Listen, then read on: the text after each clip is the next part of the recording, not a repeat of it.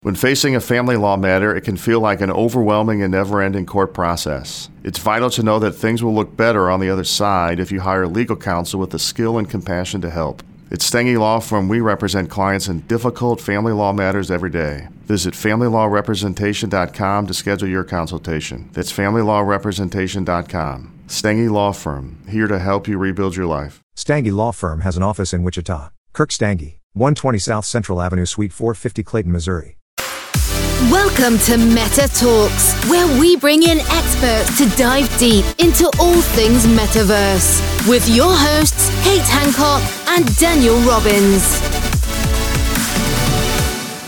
So today we have Garrett Openshaw from Moonify. The great thing is Garrett and I connected on LinkedIn, and it was funny because he mentioned that he used to live in the Philippines. Obviously, you can see here, I have Philippine Blockchain Week as my background, and Philippines has always been special to me. So I'm excited to talk to you today, Garrett. I think we spoke for like 15 minutes before we even got on this show. Yeah, for sure. I've been looking forward to connecting with you for a long time. And we kind of have circled each other, you know, and tried to put this together, both of us. And so I've been really excited about this. I'm excited to talk Philippines and blockchain and everything with you as well. Awesome. I know. And I can't wait to get into the company, what you're doing. I know you're working on a lot of different projects. So just tell everyone quickly of how did you get into the Web3 space, Moonify, community financing, all these things. You know, where's your background at and how did you fall into this? Yeah, great question. So my background really is in media and government relations. So I spent over a decade in Asia, about 13 years in Asia, producing TV shows and doing government relations. So kind of negotiating things between Washington, D.C. and Beijing primarily. And so I've always, and then I produced a couple of dozen different television shows in China. My company, Mojo Media Works, had the exclusive rights to all of the CBS Paramount library. So we produced America's Next Top Model and China's Next Top Model and Project Runway and some China Idol and some other shows that were just local Chinese shows. And then that's what took me to the Philippines as well. So I've always been involved in media related ventures.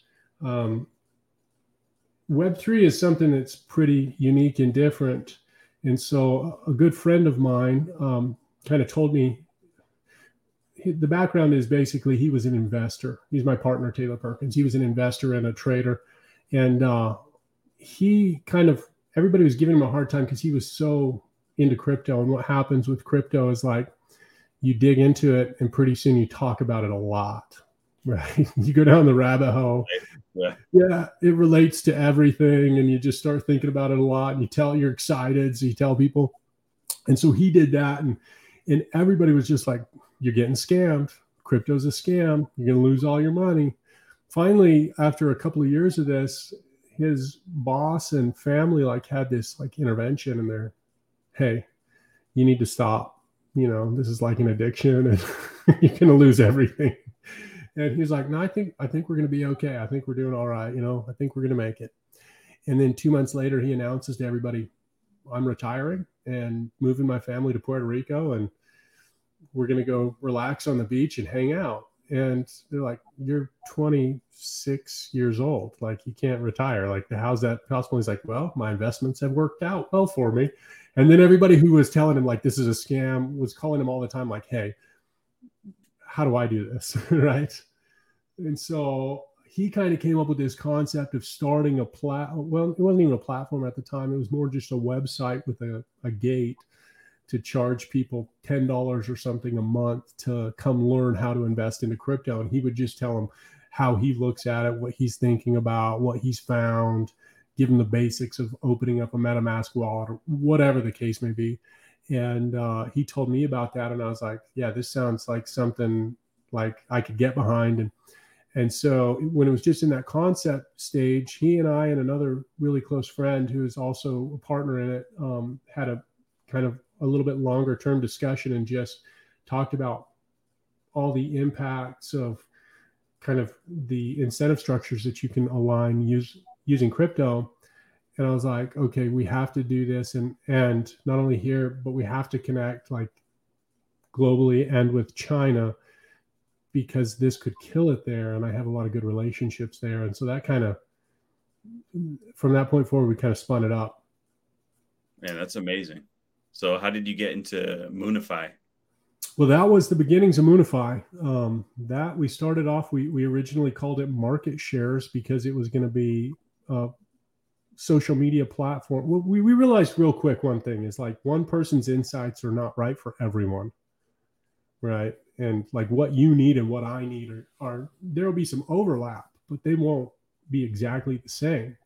And what your expectations are and what somebody else's expectations are, there'll be some overlap, but they won't be exactly the same. And so we realized pretty quickly we need a lot of voices so that you can get what it is that you need.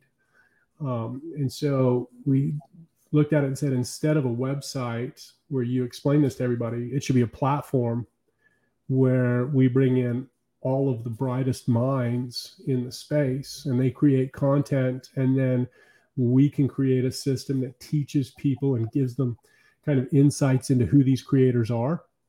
And so that they can look at it and very quickly realize who fits with their thesis, and they can follow them and learn from them.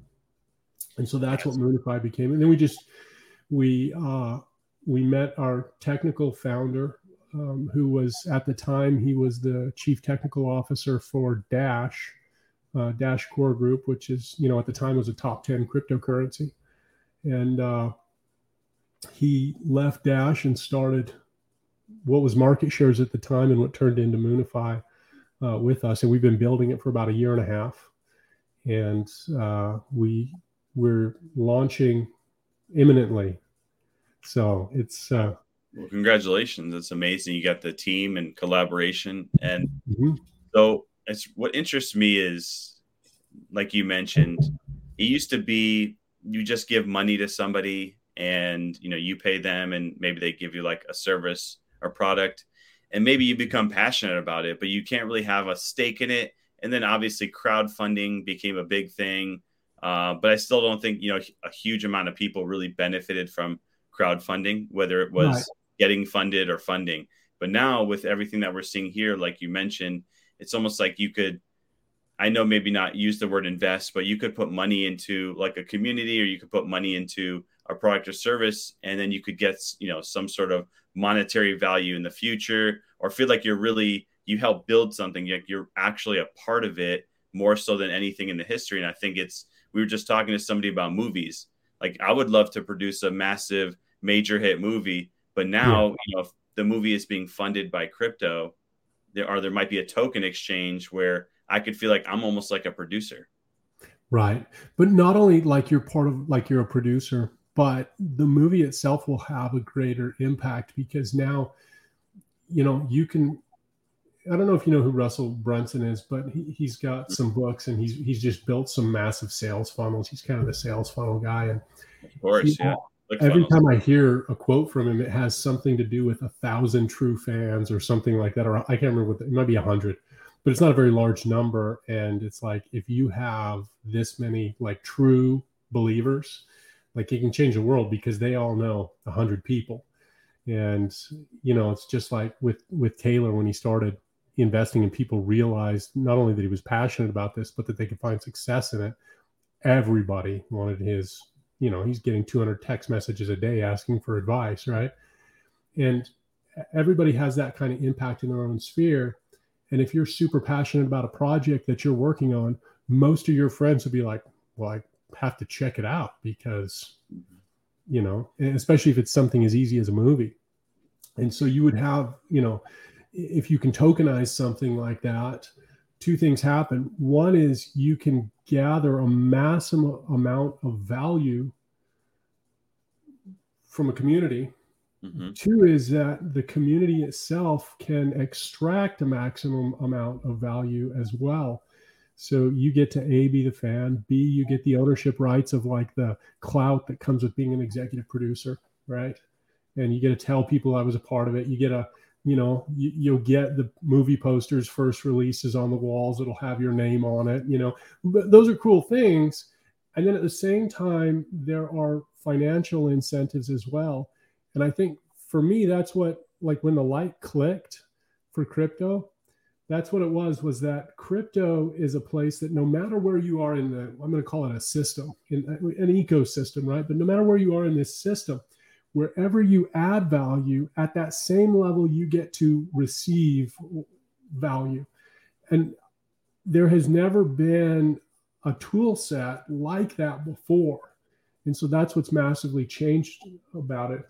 And I wasn't super engaged in it previously, but as I've dug in, it's just like mind-boggling. Yeah. So where do you see the future of commerce? I know you've been in the media space, and I want to dive into that, but where do you see the future of commerce then so does everyone want to be a part of everything, or, people want to pick and choose, or people just want to buy something? How do you see this playing out when it becomes, larger, more people around the world? Obviously, like you've worked in China and the Philippines, other countries. And I mean, this is so global, right? It's amazing. You could have, people from all around the world supporting. Yeah. So, I mean, one thing has become pretty clear over the past several years. And I mean, I think it was probably clear to people who really studied it previously, but it was hard to quantify maybe. But as mobile phones and Web2 social media became more widely accepted and now so, engaged in every aspect of our lives, the thing that became clear is that as social creatures, as humans, like we crave community, and we also crave a social credibility. Like it's really important for us to have some form of social credibility. And one of the things that's really interesting about this, and if you look at any brand, like this is what a brand always capitalizes on, right? Like Nike, for instance. Nike makes shoes, like that's their main product, right? They make a bunch of stuff, but shoes is what they're known for. But their shoes are not different or better than Reebok or than a brand that you've never heard of, right? In fact, they're probably made in the same factory by the same people with the same materials, a lot of them. But what they have done really well is they get people to associate with, if you have a body, you are an athlete, and we're here to support athletes. And then you're like, wow, I'm part of a community of athletes if I wear Nike. And it's like, that's what the brand is it gives you this social validation and credibility that I'm part of this community because I have a body. And it's like, well, that's a pretty broad community. And just because you have a body, you're an athlete, and therefore you should wear Nike. It's like, wow, that was brilliant. I don't know how they came up with that, but we smart. All want to be part of something, And so I think community is the future of commerce. But it's not just the future of commerce, it's what commerce has always been. So would you say then that, and that's amazing. The ads really just taken off, like genius on their part. I'm sure they have the best of the best in their marketing department, I can imagine. Or whatever to spend on it. So yeah. Was that your idea? No, right. No, not mine. So and that's fascinating. So do you think then that the term influencer is going to mean something completely different then? So, it's kind of interesting. We call it influencer here. In China, they call it a KOL, a key opinion leader. And really what I think the role of influencers is to establish the baseline for social credibility. And so I think that role has always been set by a member of a community. Like it doesn't matter if you're physically part of a community or something else. There's always tends to kind of rise out of that a person that everybody else looks to as like, I want to be like that person. I want to be like Mike. Like that was what made Nike really was. Yeah. Everybody wanted to be like Michael Jordan. But every community has a person like that, right? And Nike's been able to capitalize by attracting a lot of those people, for instance. But we all look to them and like, okay, so that's like the pinnacle of credibility in this. Which ways can I be similar. Waiting on a tax return? Hopefully it ends up in your hands. Fraudulent tax returns due to identity theft increased by 30% in 2023. If you're in a bind this tax season, LifeLock can help. Our U.S.-based restoration specialists are experts dedicated to helping solve your identity theft issues. And all LifeLock plans are backed by the $1 Million Protection Package. So we'll reimburse you up to the limits of your plan if you lose money due to identity theft. Help protect your information this tax season with LifeLock. Save up to 25% your first year at LifeLock.com/aware. Instacart shoppers know groceries. They know that you can't make guacamole with rock-hard avocados. They know how to quickly find those peanut butter pretzels you can never find. And they keep you in the know by giving you updates about your order along the way. Let Instacart shoppers help take shopping off your plate so you can get time and energy back for what really matters. Visit instacart.com or download the app to get free delivery on your first 3 orders. Offer valid for a limited time. Minimum order $10. Additional terms apply. Instacart. Add life to cart. To that person or those character attributes so that I can also gain similar social credibility and recognition and validity. And so I think like if the way I look at it is influencers, although the medium has changed, that hasn't changed, just their reach has changed. And I think that brands are starting now to recognize what that is, what that social credibility is, and that what the value of that is. And I think they'll continue to grow through influencers, and influencers will continue to grow in influence. But there will also be a lot of micro influencers who are much more influential in a smaller community. And I think that there's a lot of power in harnessing that. Yeah, it's interesting. Like you said, the value used to be, I have following. That might equate to people clicking on a website if I tell them, or purchasing a product. But I think a lot of times that doesn't happen. I think brands have, like you said, it's just like, okay, I base, I'm going to pay you because you have 1 million followers. I'll pay you, why if you have 2 million followers. And although it doesn't mean that just because you have 2 million versus 1 million that you're going to get more purchases. So it's quite interesting how brands, like you're saying, are seeing the value in people and the value in their connections and their community and in other ways. So thank you for sharing that. I'd love to learn more about the media side, because I'm fascinated. Yeah. I haven't seen a huge, I don't want to say disruption, but change necessarily when it comes to media. Maybe I just don't know of it yet with, like Web3 and crypto. And I'd love to understand what you're seeing as, the future of media, which I know media could be a million different things, but you've done TV and something fascinating. Traditional cable TV for the first time ever was beat out by streaming. I think it was last month in percent of watch. So I'd love to hear, where do you see the future of media and how that's going to go out? Yeah, great question. So I'll speak primarily to social media because that's where Moonify is. And so it's where the majority of my thought is on this subject, right? It's like every day I'm dug into that pretty deep. So one thing that we found is that social media disrupted everything. But what I will say is that the one thing that wasn't disrupted is the incentive system, right? The incentive system was always for one big player was incentivized to get as much of everything as possible. And then social media disrupted the incentive system a little bit because they realized like these influencers, these can be our workhorses. Like we can really take advantage of these influencers and we can give them a little piece and then we'll make the lion's share. I look at it like, I like a lot of metaphors. And today this is a good one because one, we're talking about media and Disney is the biggest player in media in the world. And now we're talking about incentive structures. So I'll tell you, are you familiar with Pinocchio? Have you seen the movie Pinocchio? Of course. Has anyone not seen Pinocchio? Yeah, everybody's seen Pinocchio, right? So I'm going to paraphrase Pinocchio. So Pinocchio is about a little boy who wants some social credibility. He wants to be considered a real boy, like more than anything. And he'll do anything for it. And he goes out and he finds someone who tells him, I can give you everything that a real boy wants. And so I can give you fame and fortune and everything great. Just come with me and do what I say. So the little boy says, okay, I'll do it. And he does his dance. I have no strings, right? And this fox is over there like, and the guy collects all the money and he gives Pinocchio peanuts and throws him in a cage. Anyway, Pinocchio escapes that kind of a slavery.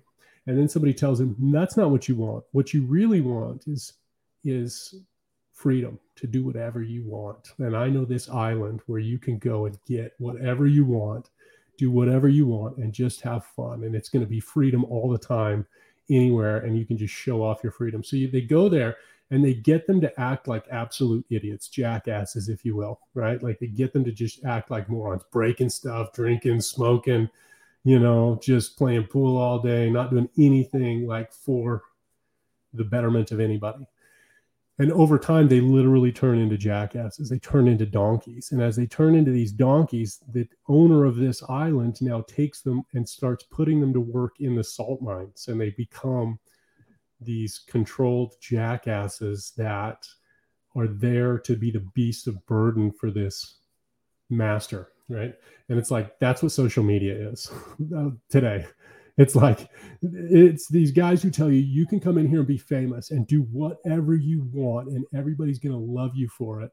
And so people just go buck wild and turn into absolute jackasses. And then because they're incentivized to do that, right? That's how you get followers. And when you have followers, then you're famous. And if you're famous, then you're going to make all this money. And then it's like, it's going to change your life.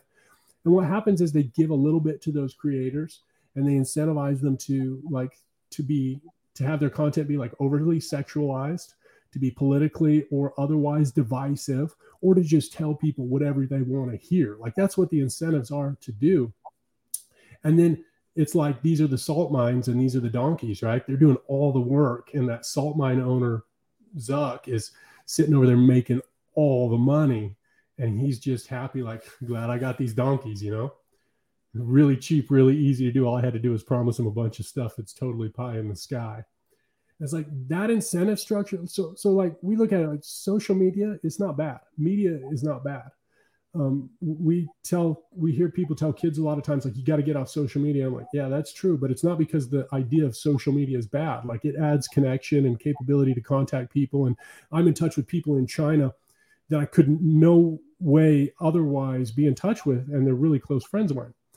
And so that part's not bad, but the incentive structure is totally broken. And it's not possible to fix because it's the foundation that everything is built upon. It's like you got to like tear everything down to rebuild it. And so crypto and Web3, which are inseparable to me, really give the opportunity to change those incentive structures. And so like for Moonify, right? So what happens with Moonify that's very different is we will have a security token, which is actual ownership of the data. Like it's actual ownership. It's equity in the company that owns the data. And so they'll have control over it in terms of like governance. If the data gets sold, that's a community decision. The community owns it. If it gets sold, the revenues go out to community members based on the number of tokens that they have. Like it's split up based on that. And so they benefit in every way that a founder would benefit in starting it. But on top of that, like instead of being incentivized to just do stupid things and do things that you're going to regret later on in your life, the incentive is to give good information that will help people grow their portfolios. Because it's also, we give the tools to the creators to monetize directly from their following. And so if I'm charging you a subscription fee to come learn investing from me, I better give you information that grows your portfolio at a rate faster than the subscription rate coming out of your pocket, or you're going to leave. So I'm incentivized to do that. You're incentivized to find people who will help you grow your portfolio because your wealth grows. Everybody's incentivized to help each other because every person on there who owns the token benefits from everybody else in the system that has the token. And so you're incentivized to help each other instead of tear each other down. And so what this allows us to do is just change an incentive structure that will utilize all of the good things of social media, the connection, the information sharing, the instant knowledge, the capability to learn and grow, while getting rid of all of the negativity, the incentive structures that incentivize each other to polarize and tear each other down and be negative and just talk trash and, other things that aren't beneficial to anybody. And so that's what was interesting to me. That's the direction that I see everything going in.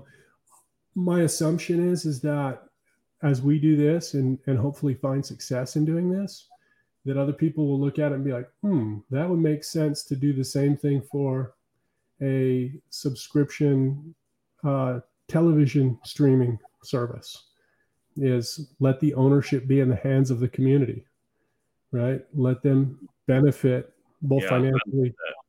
I love that. I mean, you're incentivized to make shows, to make programming. I've heard companies like Netflix sometimes pay 18 months plus. So they buy something, but it takes them 18 plus months to actually pay the person that made it, which is, that's got to be very challenging for somebody who, puts all this money out to make something. Like you mentioned, I almost feel like a lot of these social media platforms, they launch, but they don't take into account human behavior. Right. And so all of a sudden something happens and like, wow, like, why did that happen? Even though, I'm sure if you just look at human behavior, anyone could have guessed it was going to go south because of that. Like you mentioned, because people like to watch drama and they like to watch things that, spark my heartbeat racing, like these like violent videos that I see all the time on social now, or like people getting into fights and things like that. It's just sad that we're like stuck to watching that. But I really like what you said about, everything there, but the TV thing though, I find really fascinating because recently we've heard a lot of people that want to launch their own shows. They want to get more into that part of media, but there's no like great platform unless you're going to buy airtime or, everything really requires you to pay money out with barely, any chance of you even receiving money. You got to find sponsors. And it's, as you know, it's very challenging to do this stuff and requires a lot of capital with no guarantee of receiving. So I think that's great if you have the ability for everyone collectively makes great content. They win together. Everyone wins from visibility. They get more eyeballs and we build up something, a platform, and then we all really do win versus like what you said now where, if I get 10 million followers, I might not make that much money, but the platform is going to make a lot of money. They're going to kill it, right? So I think for every account, every follower there, Facebook's making like $22 a month. Like that's insane. That's insane. I didn't know that. That's insane. Yeah. And so you look at it like, wait a minute, like you're not making, I don't know what your rate is, but it's like whatever you have in your following, it's like you monetize it based on if you can, bring sponsors in to endorse. And then you're incentivized to endorse stuff that maybe doesn't align, right? Sometimes for free. Yeah, like you have to promote something that's free and that doesn't even align. Or like even the podcast, we work with some companies and they want to put ads on it. The problem is I don't really control the ads, and half the time the ads don't even always make sense, and it like destroys the validity of the show. And then pay a very, very tiny bit. A company recently said, "Hey, I want to give you $40 to do an ad," and I'm like, $40? That's not even worth my time for $40. So half a tank of gas nowadays is this not even depending on right. So totally that it makes, I could see this, and I'm glad you brought this up with Moonify and what you all are doing, but I could see this spanning many industries, many different platforms, the ability to, really put some of the energy and efforts into the people that are doing the work versus not just that single individual at the top. How do you see this though, from a standpoint of, like I was talking about before, about like human nature. So, maybe one person gets jealous of another, or people just can't, figure things out together. How do you see this coming or what are you seeing now? Like people coming together? Are they collaborative? Are they not? How do you feel about that? Yeah. So this is a great question. And I think it's kind of an interesting one as well.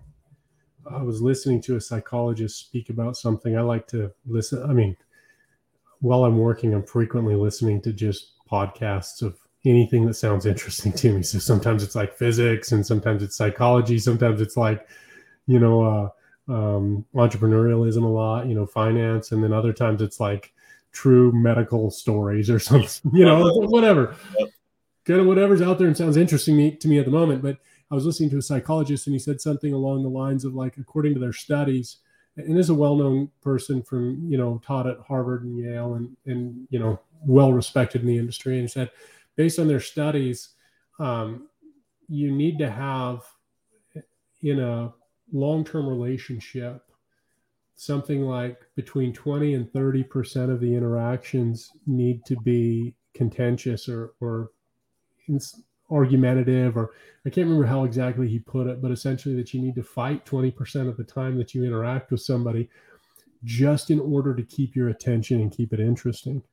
And I was like, wait, what? Like, that doesn't sound right. But as you stop and think about it, you're like, well, maybe for every interaction I have with my wife, I can't say it's a fight or a contention, but certainly something we disagree about happens fairly regularly. Even if it's like, where do you want to go for dinner? I'm like, that sounds awful. Let's don't do that. Right? Even if it's something like that, it's like, and just to add a little bit of change and interest into your life. I thought that's really interesting. So in terms of like the human nature, one thing that I will say is I hear a lot of people wax philosophical about, especially about Web3, about the metaverse, about all these things, about how it's going to, take human suffering and get rid of it. And I'm just like, I don't think that is possible or even interesting. And when I hear somebody say that, I'm like, you need to go read Dostoevsky and learn that, like, part of the joy of life is the fact that we do hard things and suffer through it and power through and decide we're going to overcome it. And that's like part of the joy in life. And I think also probably part of the joy in relationships is two things. One is working shoulder to shoulder with somebody, right? Like, that's when you really get to know them. And the other one is working through problems together. And some of those problems are self-inflicted, or frankly speaking, inflicted by the other person you're trying to work through it with. I don't think that you can or even would want to change that about people, because I think you would take away all of our joy in life if you did. You can't know the good without knowing the bad.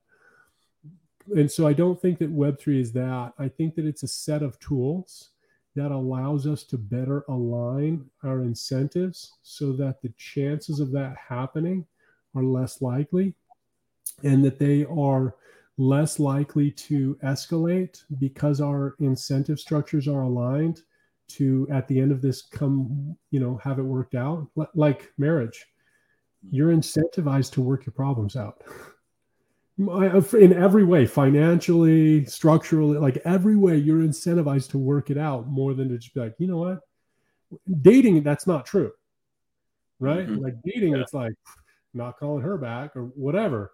Like, that's the end of it. You don't have to worry about it. But when you're married, the incentive is to work through those problems. And the same thing, I think, in life is that we need to figure out ways to align our incentives with those of the media, with those of our customers, with those of our friends, with those of the people around us, with our community. And not just try to, like, hey, if you have 1 million followers, I'll pay you X. If you have 2 million, I'll pay you Y. But align our value systems and our incentive structures so that everybody benefits from good behavior. And you just know that at times my interpretation of good behavior and your interpretation of good behavior are going to be overlapping but different. And then at other people, it's going to be diametrically opposed. And realize that that's going to happen, accept that that's going to happen. In some cases, embrace that, because it brings some creativity to it that gives you new ideas. And then incentivize everybody to work through that rather than escalate it into something that nobody wins from. Yeah, I have not heard this before. So I appreciate it. I think people listen to more podcasts, right? I think people feel sometimes that, like, okay, I need to sound like optimistic, or I want this to solve world problems, and the whole world's going to be happy tomorrow because of this virtual world or whatever. This new, Meta just purchased a haptic company, haptic feedback. So maybe that's going to, solve the world problems so we can just live in a computer. Yeah.